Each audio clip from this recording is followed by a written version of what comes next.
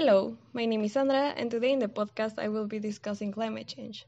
So, first off, what is climate? Climate is the average weather in a specific place, so climate change is a shift in those average conditions. The changes that our climate is suffering right now are the result of humans using oil, gas, and coal for their homes, factories, and transport. When these fossil fuels burn, they release greenhouse gases that trap the sun's heat and cause the planet's temperature to rise. Currently, the planet is about 1.2 Celsius degrees warmer than it was in the 19th century, and the amount of carbon dioxide in the atmosphere has risen by 50%. So, all of these conditions clearly are going to have an impact on the planet. Some of the most extreme consequences and the ones that frighten me the most are firstly, the melting ice and rising seas. When water warms up, it expands, and at the same time, global warming causes polarized sheets and glaciers to melt. So, the combination of these two changes is causing sea levels to rise, resulting in flooding and erosion of coastal and low-lying areas.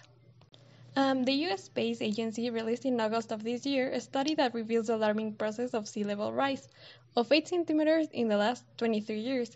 Thus, sea level is rising faster than 50 years ago and is likely to worsen in the future. So this means that by the end of the century, the water could have invaded almost a meter of the mainland.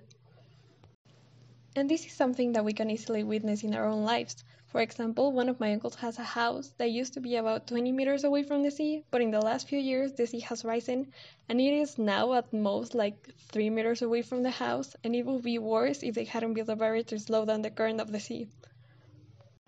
Another thing that is petrifying is the risk for human health. Some of the impacts climate change has on health include increased respiratory and cardiovascular diseases, injuries and premature deaths related to extreme weather events, changes in the prevalence and geographical distribution of food, and waterborne illnesses and other infectious diseases, and threats to mental health.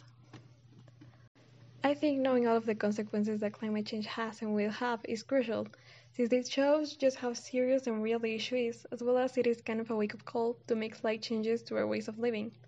Doing even the littlest changes can help, like reduce water by taking shorter showers, turning off the tap while brushing your teeth, or actually eating the food you buy, since approximately 10% of US energy use goes into growing, processing, packaging, and shipping food, and about 40% of which just end up in the landfill.